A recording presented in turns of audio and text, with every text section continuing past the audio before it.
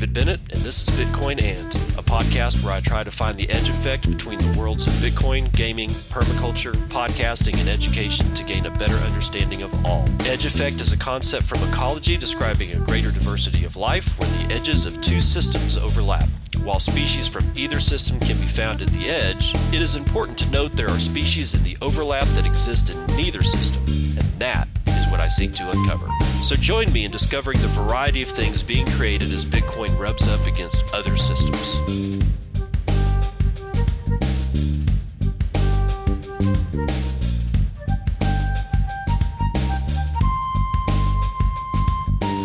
What up, brothers and sisters? It's 9:35 a.m. Central Daylight Time. It is the 17th of June, a Monday in 2019. This is episode 108 of Bitcoin And we're just going to start off with this thread from Jeremy, or rather several underscores Jeremy. It's a very kind of a difficult Twitter handle to outline for you because I don't know how many underscores there are on that, but it's like at several underscores Jeremy. And he's talking about Lightning Network. And I want to read this to you because he says, are Lightning Network nodes MSBs? No. It seems this question isn't going away, so let me try to explain. MSBs, money service businesses, are businesses that accept money from one person, then place that money in custody, then transfer that money to another person. They usually charge a fee for this service. The recent FinCEN document that circulated attempts to clarify this in relation to cryptocurrencies by discussing whether a wallet is custodial or not. So, if I were to start a business where you sent me Bitcoin, I received it, and then sent it to someone else for a fee, then I would be operating an MSB. But this is not what is happening when you use Lightning. When you own Bitcoin, what you really own is a UTXO, or unspent transaction output, that is, quote, locked with your private key so that only you can unlock it. In the above example, you would be able to send the UTXO going from you to me to the other guy on the blockchain. It would be a transfer of Bitcoin. When you use Lightning, UTXOs do not travel along a similar path. They do not travel at all. They are suspended in time between two wallets via a type of transaction called a hashed time-locked contract, or HTLC. When Alice wants to pay Charlie through Bob, Charlie does not get Alice's UTXOs. In fact, Charlie does not get any new UTXOs even from Bob. The only thing that changes is the balance that Charlie and Bob are currently negotiating in their own HTLC. No money changes hands. The appearance of money changing hands is an illusion, like a wave. The particle seems like they are moving forward, but they are only moving up and down. I know it is hard to understand Bitcoin and easy to be fearful when bureaucrats and the hopelessly uninformed try to scare everyone, but you must recognize that this technology doesn't work like money used to. You can't simply redefine what an MSB is and hope to successfully apply it to this new paradigm. It won't fit, and it would be impossible to enforce even if you tried. So, in conclusion, forget spending time trying to read the tea leaves of some irrelevant apertichick and instead just write code. Everything is going to be just fine. So, haven't run into that word in a long time. Apparatchik. Man, that's some, man, you're pulling out vocabulary, Jeremy. That's not fair, man. Anyway, so yeah, I'm kind of on board with what Jeremy's saying here. It's really going to be kind of hard for regulators in this particular case to fit a square peg in a round hole, because it's just so, it's kind of like alien technology that we just found, and all of a sudden a bunch of apes are standing around this thing trying to beat it with a bunch of femurs. And I just don't think it's going to work the way that they think it's going to work. But in either event, that's what Jeremy's take is on that. Now, I had mentioned at the head of the show, like I try to always do, give a time and date stamp.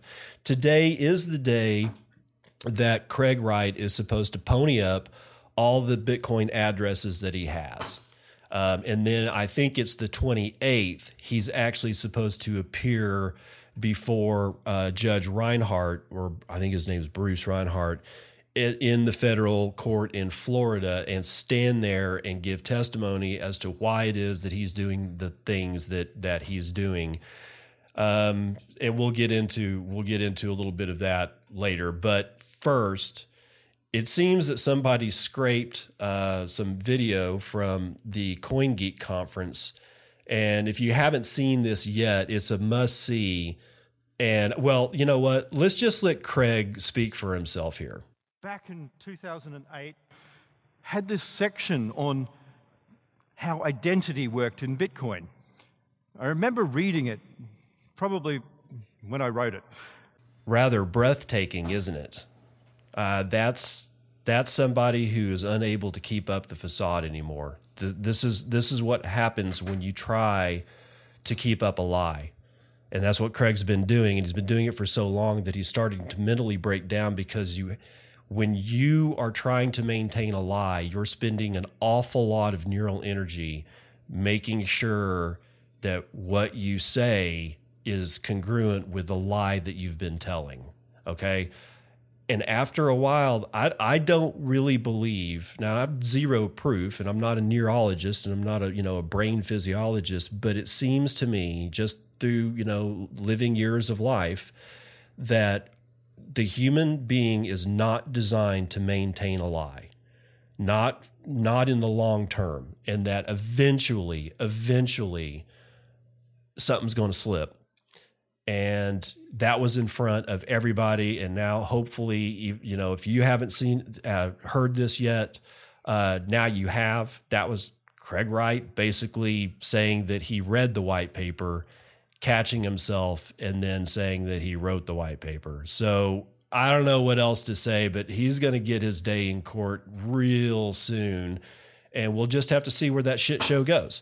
So speaking of shit show, let's talk a little bit about Libra. This is out of the Block Crypto. This is Frank Chaparro and Aslan Keeley writing on June the 14th. Facebook has been quietly building out its cryptocurrency for over a year, and it looks like that time has been well spent. Enlisting the support of some of the most prominent companies across payments, retail, and technology.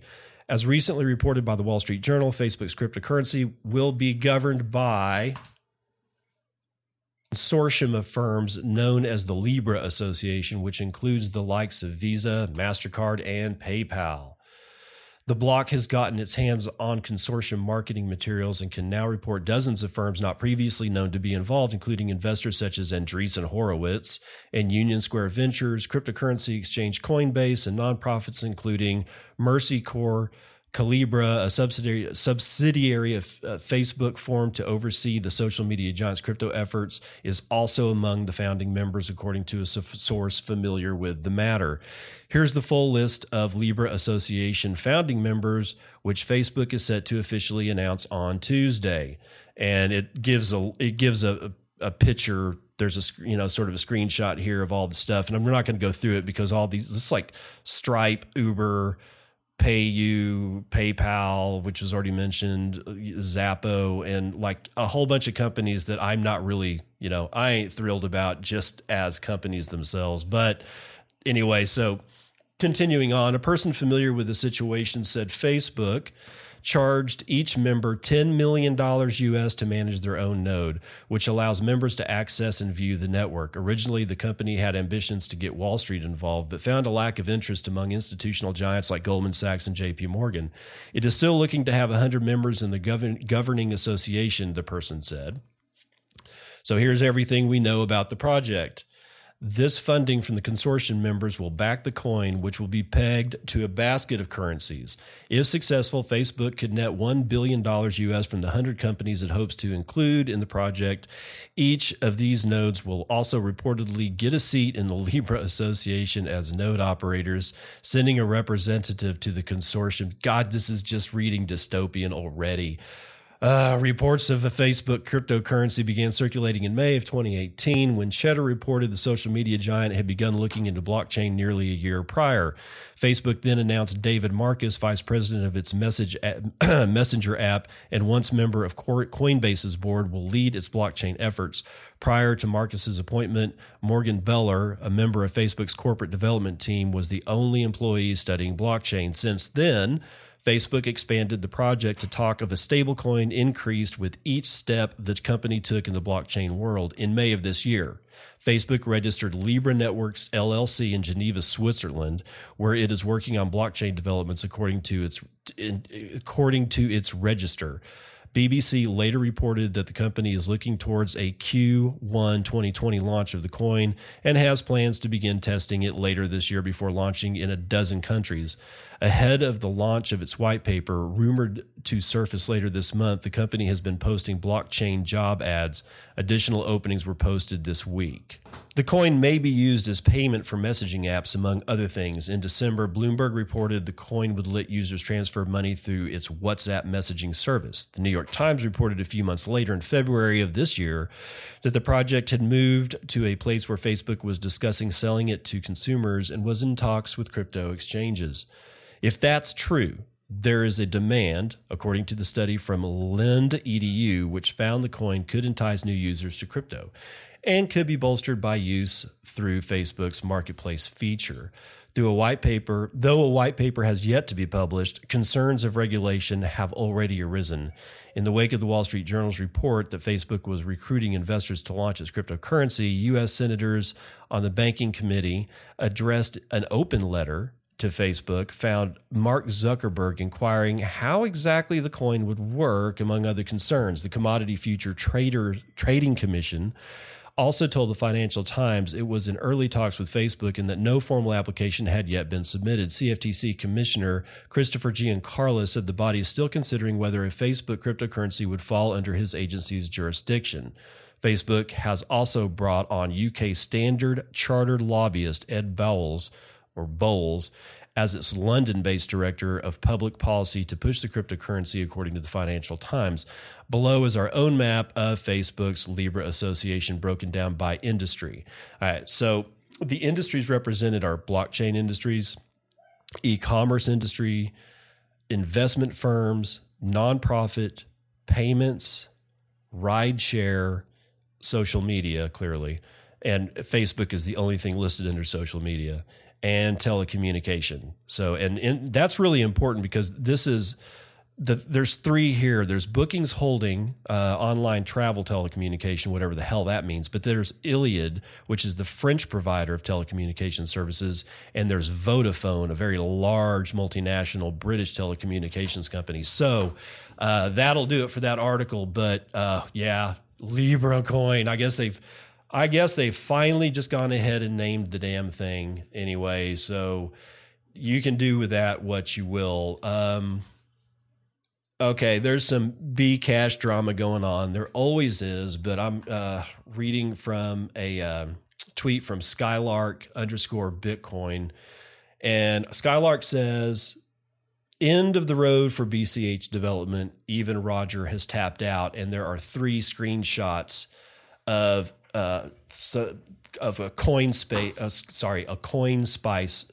chat, and there's some people in here that are like Chris Passy is in here, Rise is in here, and Brent Rickner is in here. In either event, let me just go ahead and read this in case you haven't seen it yet. But this is a discussion about Bcash, and I'll start at the top, even though it may not be a little bit out of place. Just bear with me.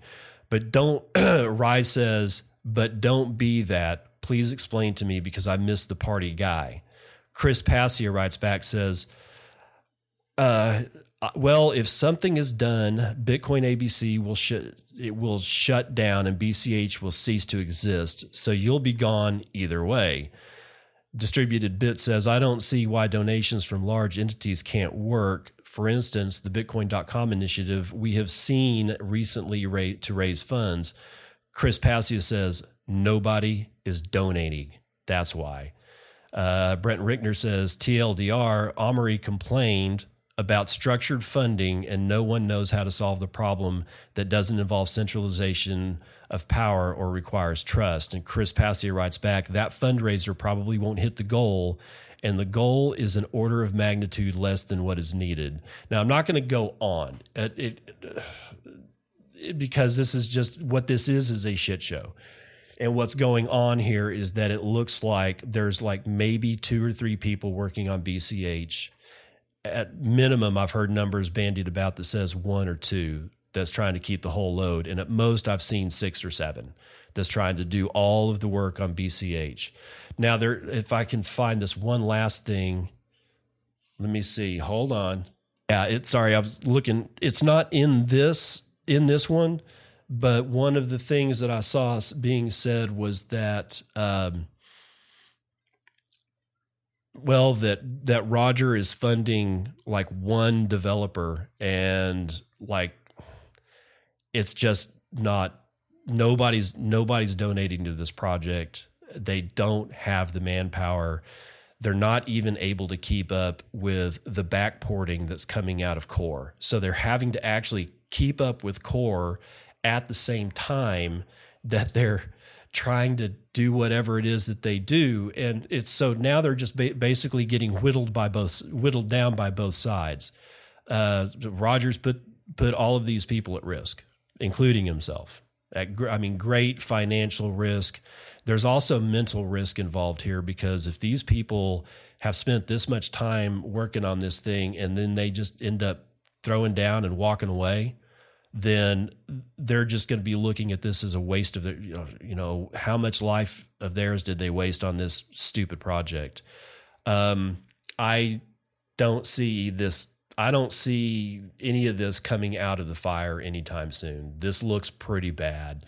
So BCH is probably either going to be a zombie coin at one point or another, or it's just going to, I think the worst thing that can ever happen to a coin once it's born is become a zombie coin, because that whole BitConnect token is still being traded as far as I know. And that thing has been defunct for years, or for months, more than a few handfuls of months. In either event, this doesn't look good. It doesn't look good. It doesn't look good. So there's all of that. Good God. And then there on the other side of the Pacific Ocean here, we got Jihan Wu and Bitmain news out of CoinDesk. This is Wolfie Zhao writing for CoinDesk, June 17th. That's today. Bitmain lawsuit seeks millions from staffers who founded rival mining pool. Cryptocurrency mining giant Bitmain is locked in a legal battle with 3 former employees who started a rival mining pool. Bitmain, the owner of BTC.com, the world's top Bitcoin mining pool by hash rate, is suing the co-founders of Poolin, the 7th largest pool, for allegedly violating a non-compete agreement, and it's demanding $4.3 million in damages from one of them. For their part, the 3 Poolin co-founders say they were no longer bound by the non-compete, since it was Bitmain that invalidated their contracts for failing to pay compensation on time as agreed. The case offers a rare window on the inner workings and employment practices of Bitmain, one of the blockchain industry's largest and most powerful companies, not for very much longer. Bitmain makes most of its money from selling mining equipment, according to financials disclosed during the firm's abortive attempt to go public, but it also operates mining pools, essentially software products miners use to split rewards. This service accounted for $43.2 million US of Bitmain's revenues in the first half of 2018, the most recent period for which data is available, compared to the $2.7 billion US of hardware sales during the same period. There are 6 lawsuits pending in the Beijing Haidin District Court. The 3 Poolin co-founders, CEO Zahibo Pan, COO Fa Zhu, and CTO Tianzhao Li each sued Bitmain preemptively, seeking to be released from the non-compete. Bitmain, in turn, countersued each of them, claiming they caused significant losses to the company after leaving by operating a directly competing pool. Aside from seeking damages, Bitmain asked the court to order the Poolin executives to resume honoring the non-compete agreement. The dispute has largely escaped public notice, but video footage recently became available of an April 30 hearing between the two sides when the two sides made their respective cases. The video only showed discussion of the case between Pan and Bitmain. As such, exact details regarding the other two former employees were not clear until now. The main dispute in these cases boils down to the roles of the three Poolin founders played in Bitmain's flagship mining pool, BTC.com, and the non-compete agreements they signed when they decided to leave Bitmain.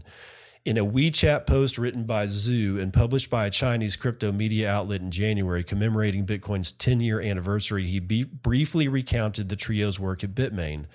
Zhu wrote that back in 2015, the three, while still focusing on Bitmain's original mining pool, Ant Pool, proposed to launch BTC.com as a parallel service within Bitmain. The idea was not initially supported by Bitmain.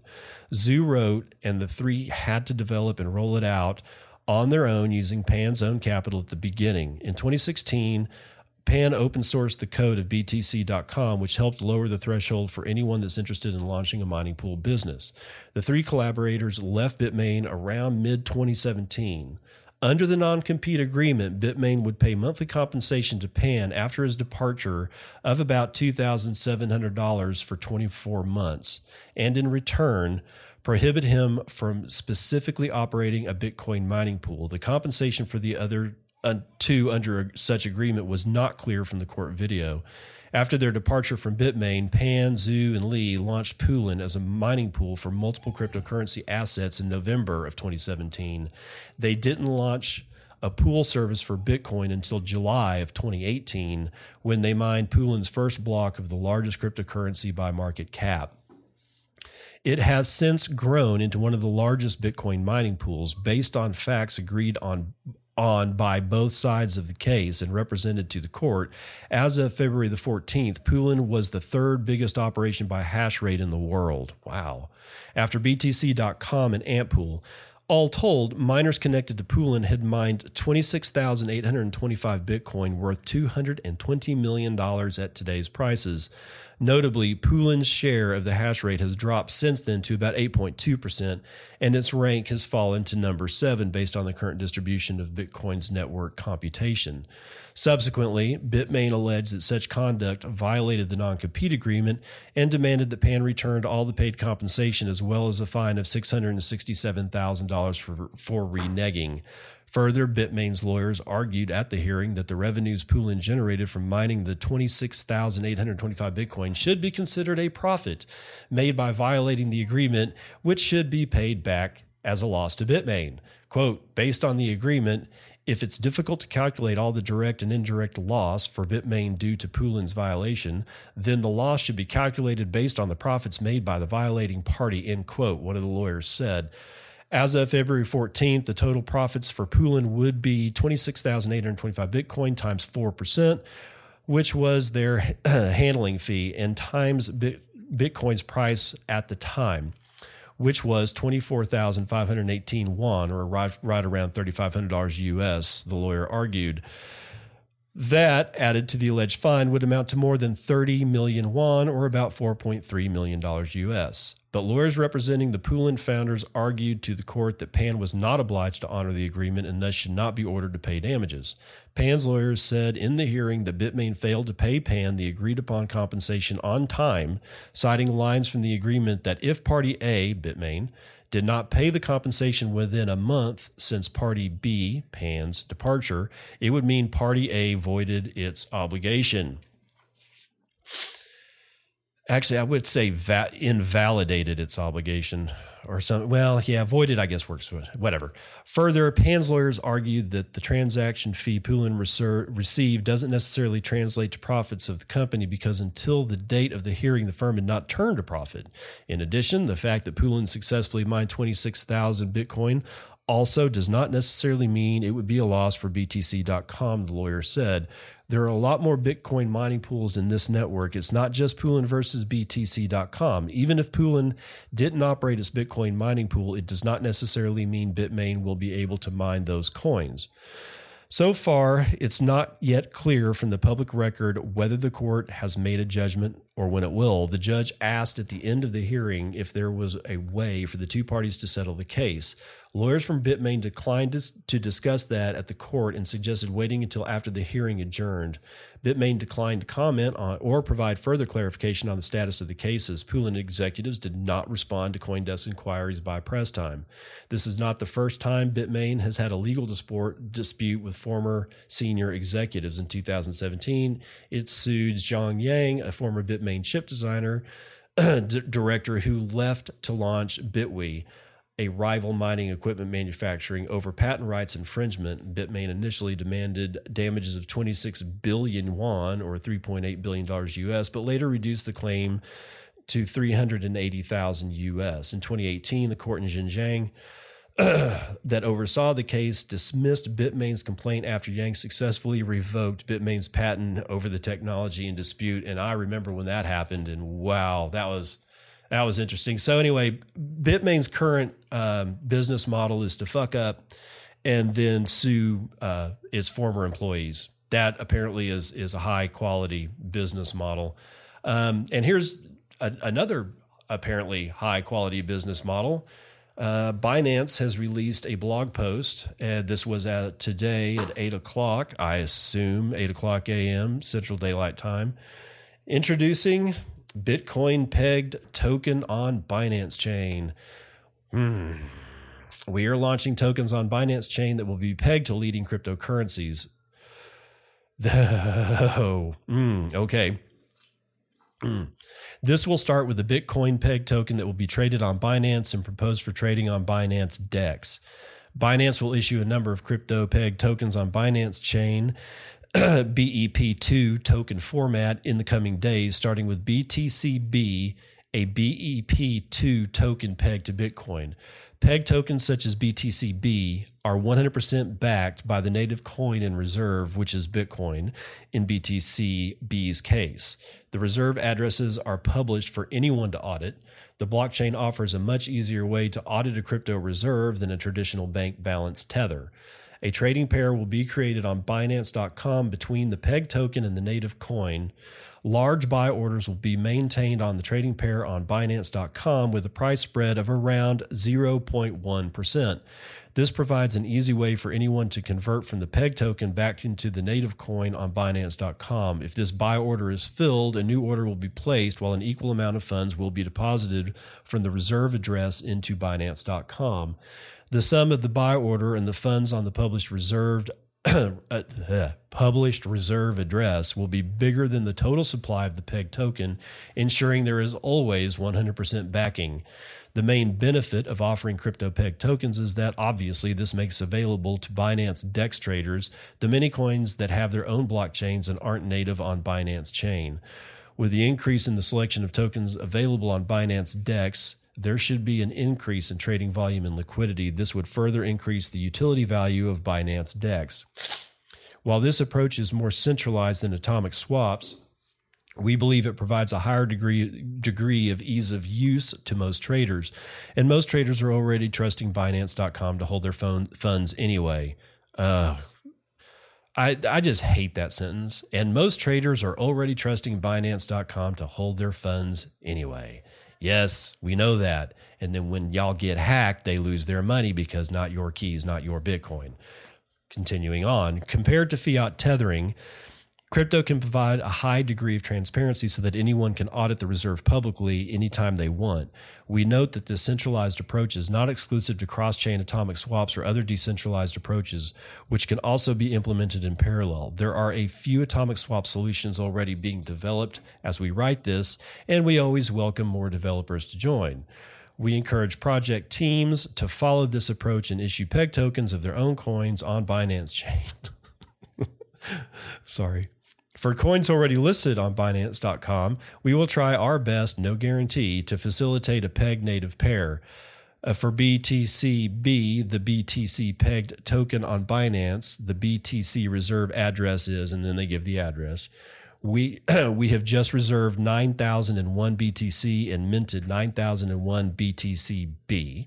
A trading pair on Binance.com for the pair will follow in a day or so, and we will issue a proposal for DEX listing as well. Happy trading, the Binance team. Oh, okay.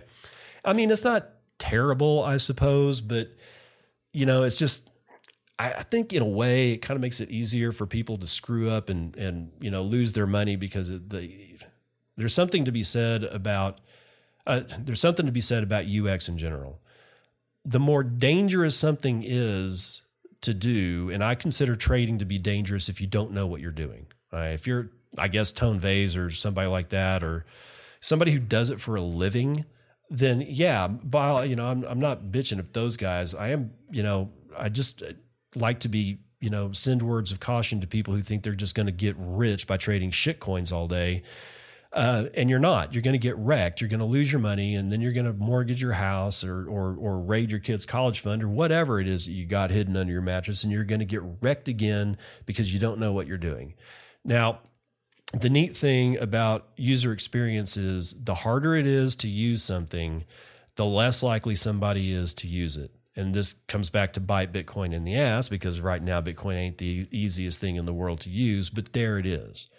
The easier you make something, the more likely it is that somebody might get into it. And I consider not having these kind of tools make the user experience a little bit harder for, traders that don't know what they're doing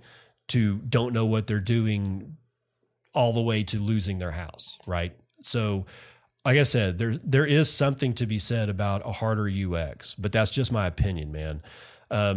For experienced traders, I'm sure this is going to be a great tool. We're going to really have to dig into this to find out where it goes. But for now, we'll just leave it laying there. Continuing on up the stack, we have South Korean current cryptocurrency exchanges to be held liable for any lost assets in the future. This is out of the block Crypto, June 17th, 2019. 5 cryptocurrency exchanges in South Korea, including BitHum, have changed their terms of service to state that they will be liable for user losses after a cyber attack or system malfunction, regardless of whether they were willfully or grossly negligent. The move follows a recommendation from the Fair Trade Commission last year. Previously, the exchanges would only pay compensation if user funds were stolen as a result of the firm's negligence.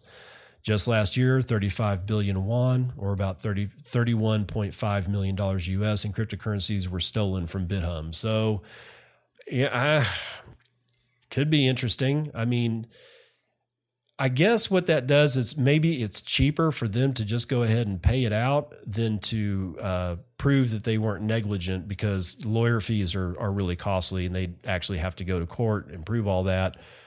So maybe it's just easier for them to just say, you know what, we'll just go ahead and pay you out. You go shut up and take another spin at the wheel later. But, there it is. I mean, in some cases, it kind of looks like they might be taking some responsibility. In my view, I think it's more likely that they're probably just saying it's just too much work to prove that we were non-negligent. So anyway, we have out of the Nikkei Asian Review, and I'm hopelessly not going to be able to pronounce the gentleman's name that wrote this, but 100 Japanese manufacturers harness blockchain to share data. Please don't. Sorry, the please don't was me. Mitsubishi Electric and Yaskawa Electric are among 100 major Japanese manufacturers set to share production data with each other to improve efficiency using blockchain technology to ensure their information remains secure. Manufacturers have closely guarded the data gathered at the factories because it contains know-how directly linked to competitiveness. But now they believe sharing that data securely will bolster performance. This project lets participants decide how much data to share, whether to share it with one or more companies, as well as whether to charge a fee for the information. The project, expected to begin next spring, will be overseen by the Industrial Value Chain Initiative, a manufacturers group that launched in 2015 to promote the, quote, Internet of Things in Japan. Companies previously have worked on their own to make use of Internet of Things data in factories. DMG Mori and other machine tool makers that are highly competitive globally are expected to join.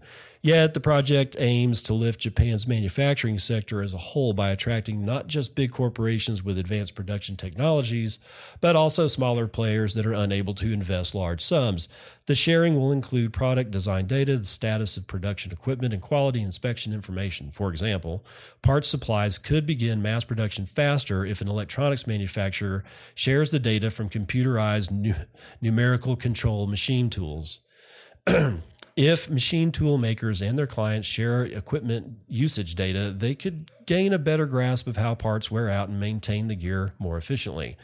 They also may be able to predict when machines will break down so that parts can be exchanged in advance, reducing downtime. Blockchain technology, which underpins virtual currencies through a shared digital ledger, will be applied to this project. It is expected to lower the risk of data leaks compared with managing the information on servers, as well as reduce operating costs. I kind of don't even know what to say about this. I think the proof on this is going to be in the pudding. I get it. But I mean, I just think this is an improper use of blockchain, of blockchain technology. And this goes to the fact that, I don't know, the whole leaked data thing that they're talking about is not, I'm not quite convinced that that's going to be completely secure on blockchain, because as of right now, with a block explorer, I can look at many blockchains.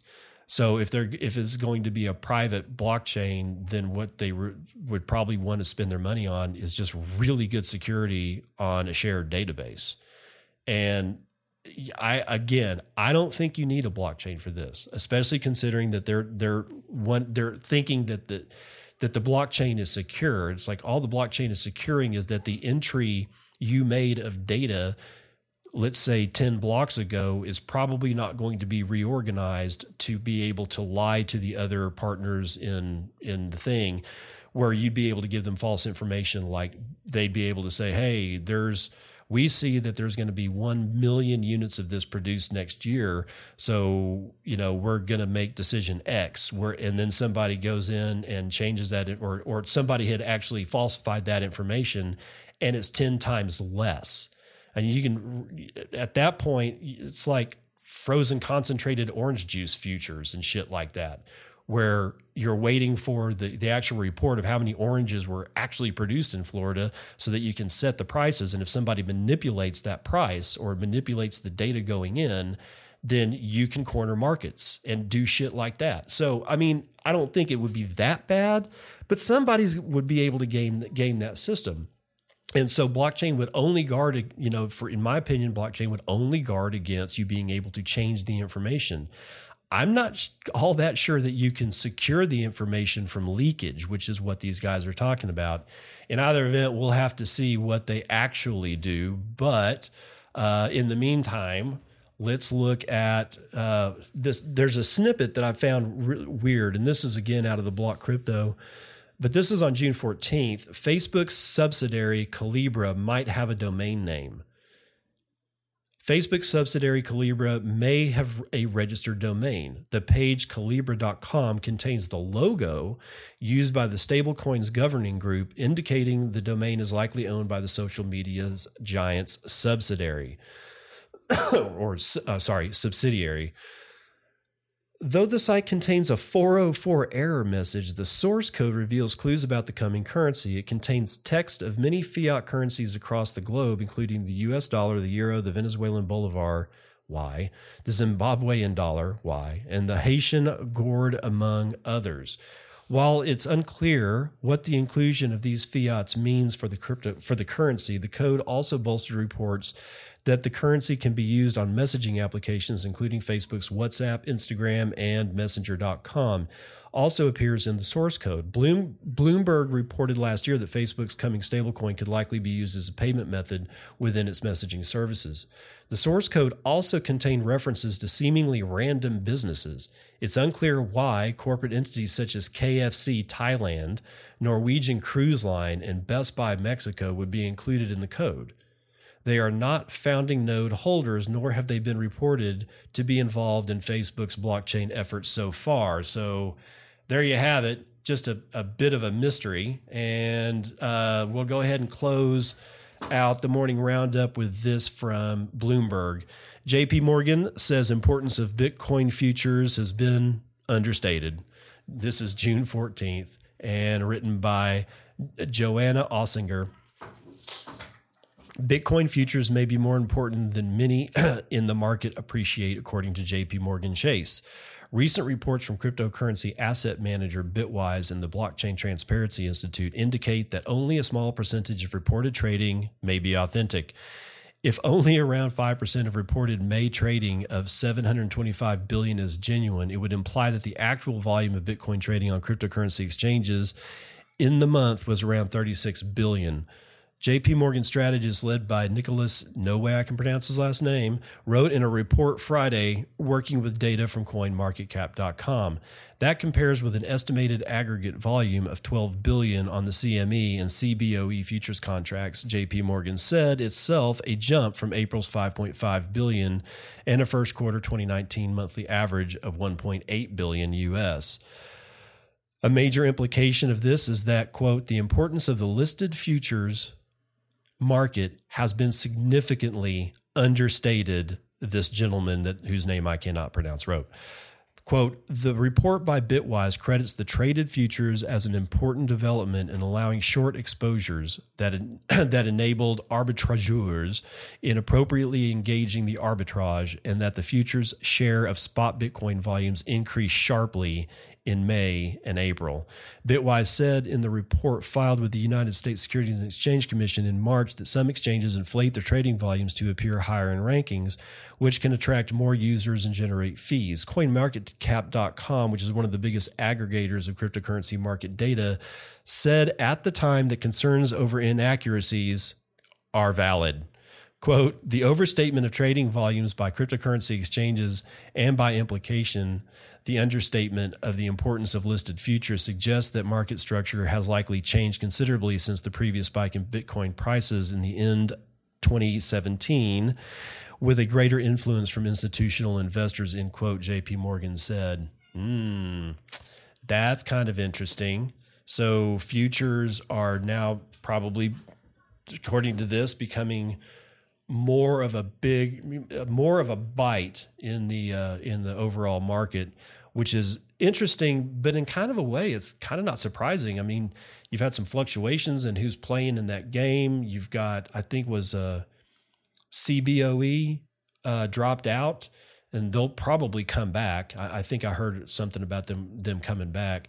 And then you left with CME. So there's volatility in the players who's doing this kind of thing.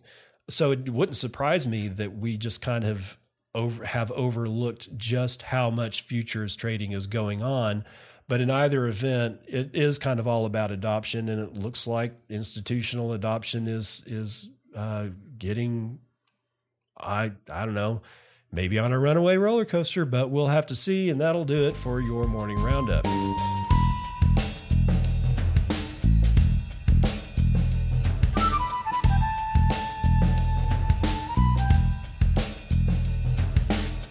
Vital statistics brought to you by bitinfocharts.com. Bitcoin is at an average price of 9,000. It's above 9,000. 9,342. It looks like the low is going to be over at Simex. Make sure I'm right. Simex at 9,000. Oh, no, I'm not right. Hold on. Right BTC has it listed at 9,246. And is there a high here? No. There's not a high. Okay, so There have been only 295,929 transactions over the last 24 hours, with an average transaction per hour or average transactions per hour of 12,330. 1.852 million BTC have been sent over the last 24 hours, and 77.1 BTC has been sent, 77.1 thousand BTC have been sent per hour on average, with an average transaction value of 6.26 BTC and a median transaction value of 0.32 BTC, or right around $300 USD, which is sort of where I like seeing it lately. Block time is high at 11 minutes 5 seconds. 0.75 BTC are being taken in fees on a per block basis, and 95.61 BTC have been taken in fees overall in the last 24 hours. We have lost 13.7% hash rate in the last 24 hours, bringing us below 50 exahashes per second to 47.083 exahashes per second. The last commit to the Bitcoin GitHub repository was yesterday.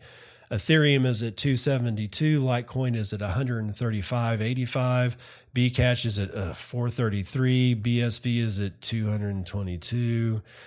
Ethereum Classic is at 8.73, and Dogecoin is at 0.0032. Now, no, Dogecoin's transactions did not surpass either one of the two shitcoins, but we may be saying goodbye to Bcash soon, and I hope so. We need to get rid of at least, well, we need to get rid of both of them, but one of them needs to fall, and I was actually kind of hoping it'd be BSV, but we don't know what's going to happen with the whole court thing in Craig. And like I said, today is we should be looking for news as to whether or not he provided the judge with the information that Bruce Reinhardt required, and then we'll be looking forward to June the 28th when he either does or does not stand his happy ass in front of said judge and give testimony as to why he's such a dipshit. In either event, that's going to do it for your vital statistics.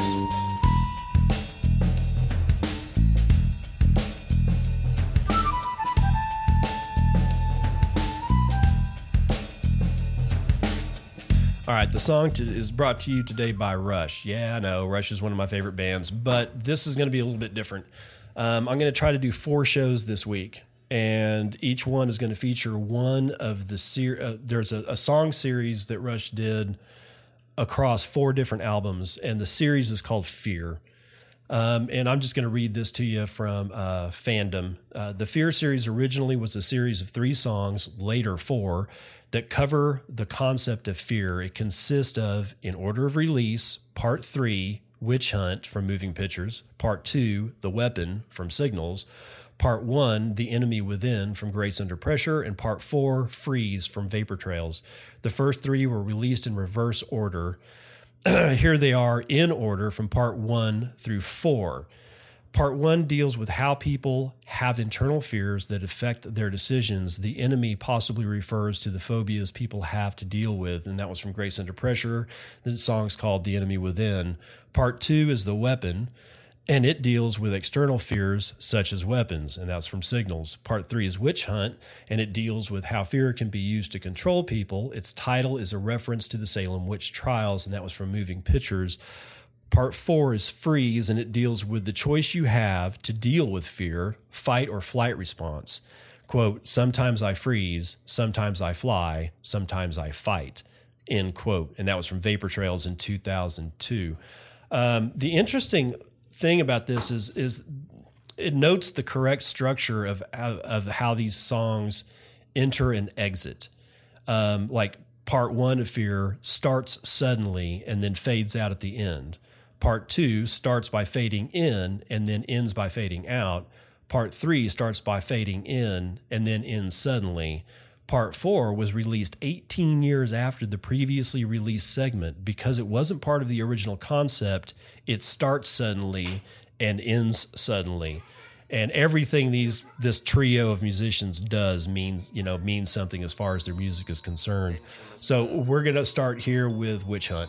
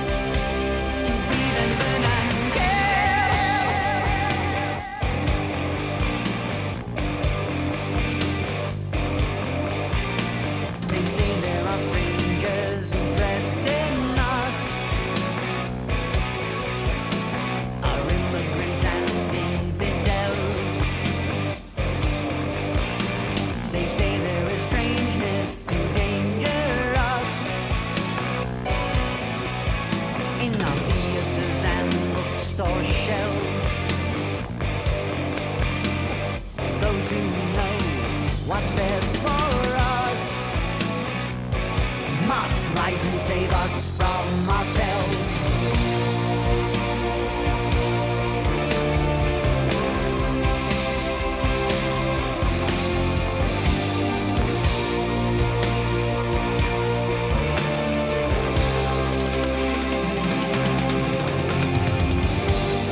Quick to judge, quick to anger, slow to understand. Ignorance and prejudice, and we walk hand in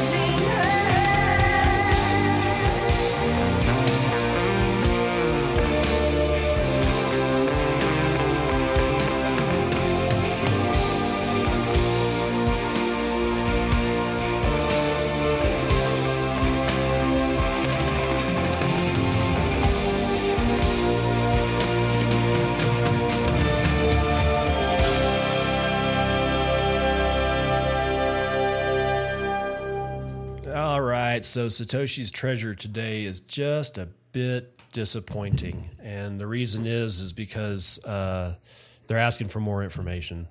So, what was the clue that was dropped? Okay, so this week it's the cult key, and when I go to Satoshi's treasure, the Satoshi's treasure.xyz, it's odd.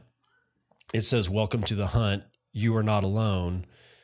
A wallet containing 1 million USD worth of BTC has been split into 1,000 keys. Find any 400 of those 1,000 keys and Satoshi's treasure is yours.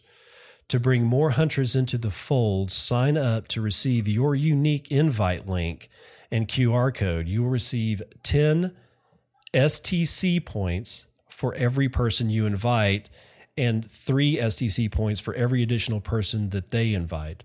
Accumulate the highest number of invite STC points per period by midnight GMT on the final day of each remaining month in 2019, and you alone will be granted a unique artifact key delivered physically or by encrypted email.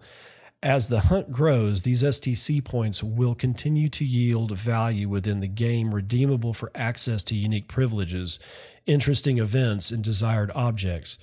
So I'm kind of disappointed that this is shilling a ref link. And also, you got to give your cell phone number to get your code. And right there, I'm having some difficulty with Satoshi's treasure as it moves forward. Because it sounds more and more, not like KYC. Well, kind of, it does sound a little bit like KYC, but not full blown, clearly. But still, it's like, that one key where they wanted, they wanted you to take like facial videos of you, and then you were going to do some other stuff with it. But the fact that they wanted to see your face in the video was a little disturbing. It's just and now they want the phone number, and I'm just like going, oh my God, I just hope it doesn't get any worse. In either event, just so you guys know, the clan key and the room key have been found. The earth key, the Audubon key are still unknown. And of course the cult keys just got released, and that's the whole thing with shilling a ref link and, having somebody, giving your phone number to yet one more entity. So I'm not sure how I feel about that, other than the fact that I am a little disappointed. But anyway, that'll do it for Satoshi's treasure.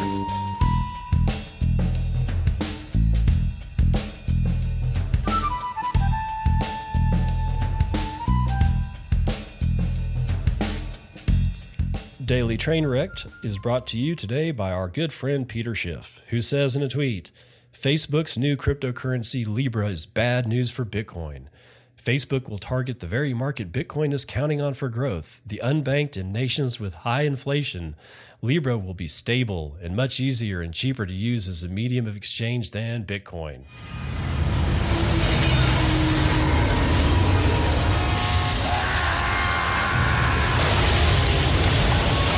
God, you're killing me, Peter. You're just absolutely killing me here. He just doesn't understand anything about this.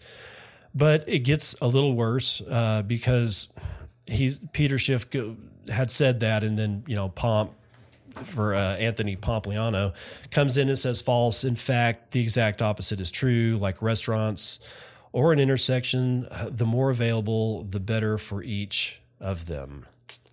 Peter Schiff writes back, not when one restaurant serves delicious food at low prices, Libra, while the other serves overpriced food that makes you sick to your stomach, Bitcoin.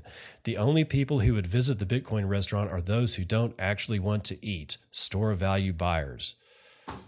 And again, it's like Peter has just refuses to do any kind of research at all into this. And in either event, Pomp comes back as the degen gambler that he is and proposes a bet.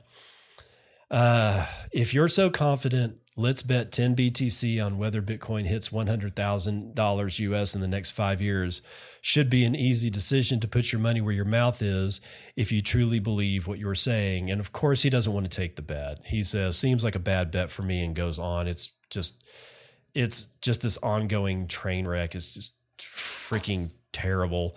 And I don't even know why Peter Schiff cares all that much. I mean, it seems like maybe he's gaining followers because of it. I don't know. In either event, it seems very, very clear that he's not doing his research as to why these things matter. And I don't think he ever will. And it's really too bad. And so maybe we should just stop wasting our breath trying to educate this gentleman into why it is that this stuff matters. And along those same lines, people who don't really do research, there was a tweet from CoinDesk that was, basically shilling their article, or this particular article. It says, just in, the first protocol for issuing tokens via Bitcoin's Lightning Network is aimed to rival Ethereum's ERC20, but that's a tall order, writes at law__Quinn. And we won't get into that new shit show that's developing with her. Okay. If you haven't don't know what I'm talking about, try to stay as far away from it as possible. It's more weird identity politics in Bitcoin. But in either event, she writes this piece. Well, that tweet was retweeted by this Cami Russo, who says, Bitcoin is trying to become a token minting platform like Ethereum, except with 1, weaker security, 2, less infrastructure, 3, no smart contracts. And that's just its own little mini train wreck all by itself, because none of that is true. And it's just, I don't get how it is that she says Bitcoin is trying to become. It's not. Bitcoin is an open source platform and a suite of tools. Well, it's not that a suite of tools can be built on, or a suite of tools can be built for Bitcoin by anyone who knows how to do such a thing. Nobody is giving you, nobody is asking permission to be able to do this, and you don't need to. And thank God, somebody somewhere, and I'm not going to read that CoinDesk article because I kind of don't care. I'm not excited about somebody wanting to print more shit coins. I don't care where they print them from. I really don't. It's just that we've already been through this, and we know that 99.9% of this is just scam shit. It's just, I don't want, I'd rather it not be on Bitcoin, but that's not my choice. That's the choice of the people that know how to do it. And thank God that they can do that. And I can't tell them no. That's what this is all about. So it's not Bitcoin trying to become. That's Camilla's first and fatal mistake here, is that Bitcoin isn't trying to do anything. It is what it is. People come along and say, hey, I could probably build X on top of Bitcoin, and they either do or they do not.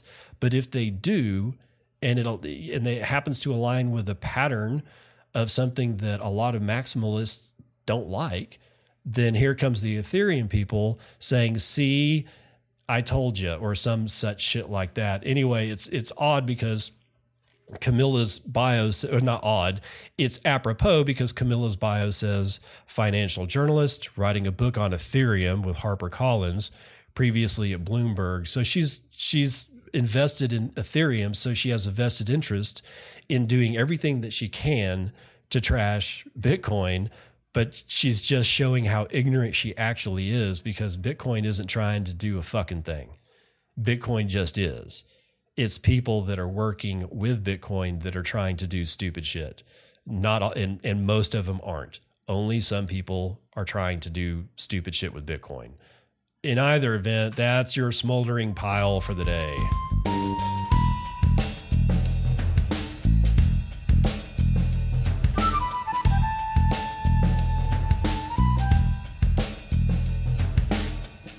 All right, people, I'm out. Start your week off with some fresh new highs, and or not all-time highs, but they're at least fresh highs. Enjoy it. There's no reason not to enjoy it. Be good to your fellow man. Stay away from any of the whole gender thing in Bitcoin on Twitter. It's just going to make you pissed off and wonder why people give such a shit about stuff all the time. In either event, I will see you on the other side. This has been Bitcoin and I'm your host, David Bennett. I hope you enjoyed today's episode and hope to see you again real soon. Have a great day.